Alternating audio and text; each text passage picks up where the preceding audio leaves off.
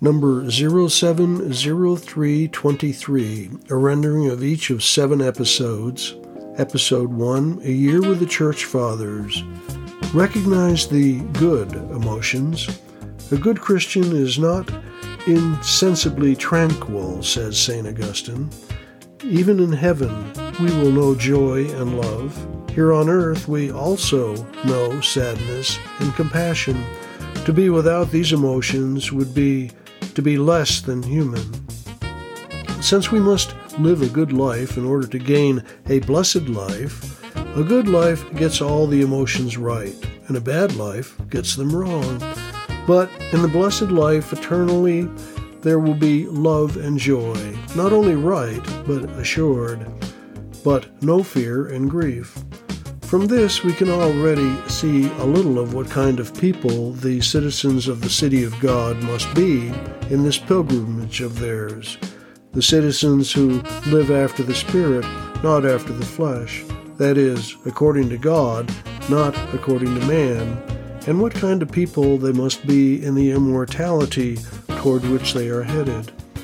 Wicked emotions, as if they were disasters or riots, shake the city or society of the wicked, the people who live not according to God, but according to man, and who accept the doctrines of men or devils in worshiping a false divinity and despising the true divinity. And if some of the citizens of that city seem to restrain and temper those passions, so to speak, they are so puffed up with ungodly pride that their disease is as much greater as their pain is less. Some, with a vanity as monstrous as it is rare, are proud of themselves because no emotion will stimulate or excite them, no affection moves or bends them. But people like that have actually lost all their humanity, rather than gained true peace. A thing is not necessarily right because it is flexible, or healthy because it feels nothing. St. Augustine, City of God, 14.9. In God's presence, consider this. Which of the emotions I've felt today came from Christian love? Which ones came from selfishness and pride? Closing prayer. Lord, you are the God of peace, mercy, love, and compassion. Send your rich mercy down on me, and teach me not to forget the poor and all who are in need. Episode number 2, Through the Year with Thomas Merton. Closing their eyes.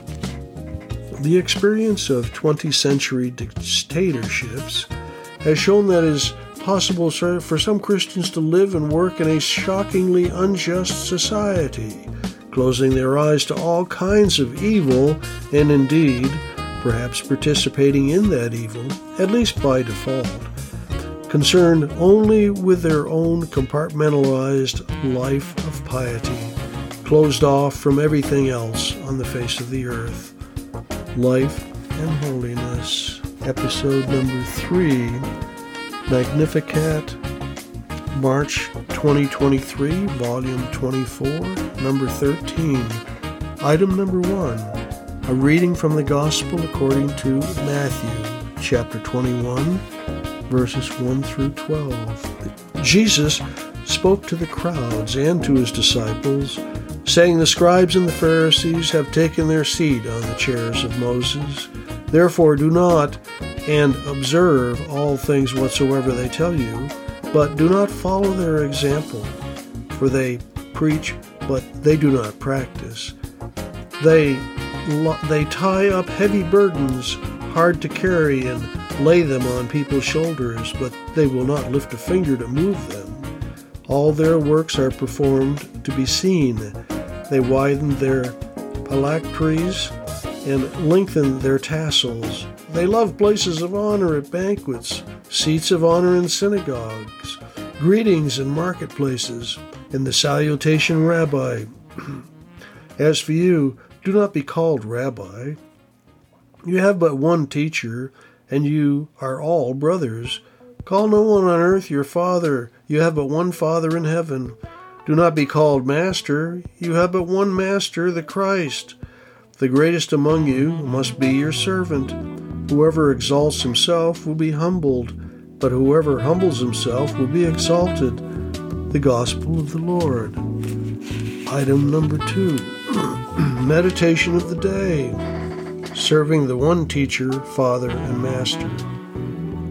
This day comes around year after year, and it's a reminder to us and represents for us the day on which God's holy servants, Perpetua and Felicity, burst into bloom in perpetual felicity, holding on to the name of Christ in the war, and at the same time also finding their own names in the reward.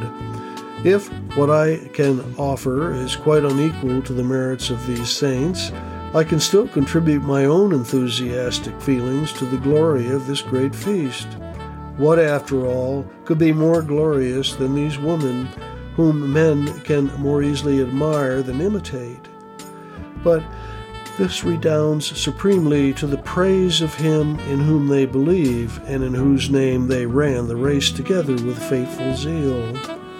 In heaven, the glorious martyrs will be resplendent with the special light that distinguishes them, and the bodies in which they suffered unseemingly torments will be turned from them into seemingly robes of honor. So then let us celebrate their feasts, as indeed we are doing, with the utmost devotion, soberly cheerful, gathered in a holy assembly, thinking faithful thoughts, confidently proclaiming their sanctity. It is no small part of imitation to rejoice together in the virtues of those who are better than we are. They are great, we are little, but the Lord has blessed the little with the great. Psalm 115, verse 13. They have gone ahead of us. They tower over us like giants. If we are not capable of following them in action, let us follow in affection. If not in glory, then certainly in joy and gladness. If not in merit, then in desire. If not in suffering, then in fellow feeling. If not in excellence, then in our close relationship with them. It should not seem a small matter to us that we are members of the same person's body as they are too, even though we cannot compare with them. Because if one member suffers, all the members suffer with it. So too, when one member is glorified, all the members rejoice with it. 1 Corinthians chapter 12, verse 26. Glory be to the head, by which consideration is given to the hands above and to the feet below. Just as that one man laid down his life for us all, so the martyrs imitated him and laid down their lives for their brothers and sisters. And in order that this bumper crop of Christian peoples might spring up like sprouting seeds, they watered the earth with their blood. So we too are the fruit of their toil. We admire them. They are sorry for us. We congratulate them. They pray for us. They stewed their bodies like garments on the road. The colt carrying the Lord was led into Jerusalem. Let us at least cut branches from the trees, pluck hymns and praises from the Holy Scriptures, and offer them in a joint expression of rejoicing. We are all in attendance upon the same Lord, all following the same teacher, accompanying the same leader, joined to the same head, wending our way to the same Jerusalem, pursuing the same charity and embracing the same unity.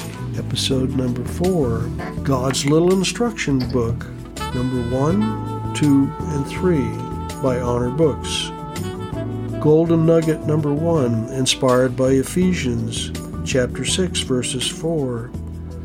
No man ever really finds out what he believes in until he begins to instruct his children.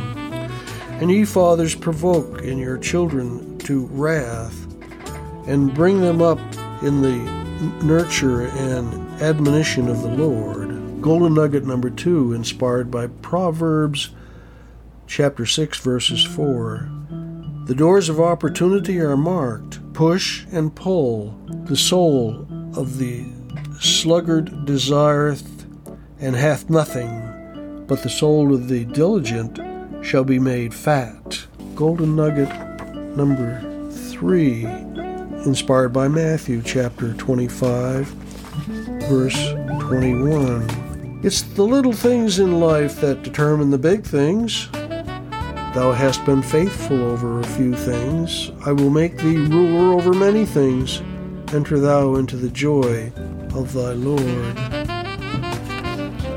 Episode number 5, Chesterton, Day by Day. Thus, because we are not in a civilization which believes strongly in oracles or sacred places, we see the full frenzy of those who killed themselves to find the sepulchre of Christ. But being in a civilization which does not believe in this dogma of fact for fact's sake, we do not see the full frenzy of those who killed themselves to find the North Pole. I am not speaking of a tenable ultimate utility, which is true both of the Crusades and the polar explorations. I mean merely that we do see the superficial and aesthetic singularity, the startling quality about the idea of men crossing a continent with armies to conquer the place where a man died. But we do not see the aesthetic singularity and the startling quality of men dying in agonies to find a place where no man can live, a place only interesting because it's supposed to be the meeting place of some lines that do not exist. Heretics. Episode number 6, Reflections. A thick rope is made from thin fibrous strands of hemp. One thin fiber cannot bind you, nor can it strangle you, for you will easily, as in jest, break it and free yourself from it.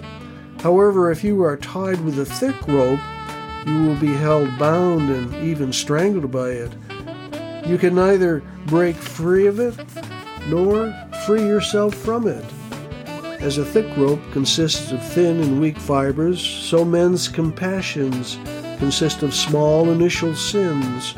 Man can break off and turn away from the beginnings of small initial sins. But when a sin after sin is repeated, the weave becomes stronger and stronger, until the end a passion is created, which then turns man into some kind of monster, as only it knows how. You cannot easily cut it off or distance yourself from it, nor can you divorce yourself from it. Oh, if only men would beware and uproot the beginnings of sins! Then they would not have to endure much in freeing themselves from passions. To cut off rooted passions is as difficult as cutting off one's finger, said a monk from Holy Mountain. To free himself from sinful passions, Saint Emilianus was helped by the remembrance of death and, naturally, the grace of God, without which it is extremely difficult to rid oneself of the fetters of passion. To think often of impending death, to repent, and to implore grace from Almighty God. These 3 acts save a man from the bondage of sin. St. Sesosius was said, "How long does it take to uproot passions?" The saint replied, "As soon as one's passion arises in you, uproot it immediately."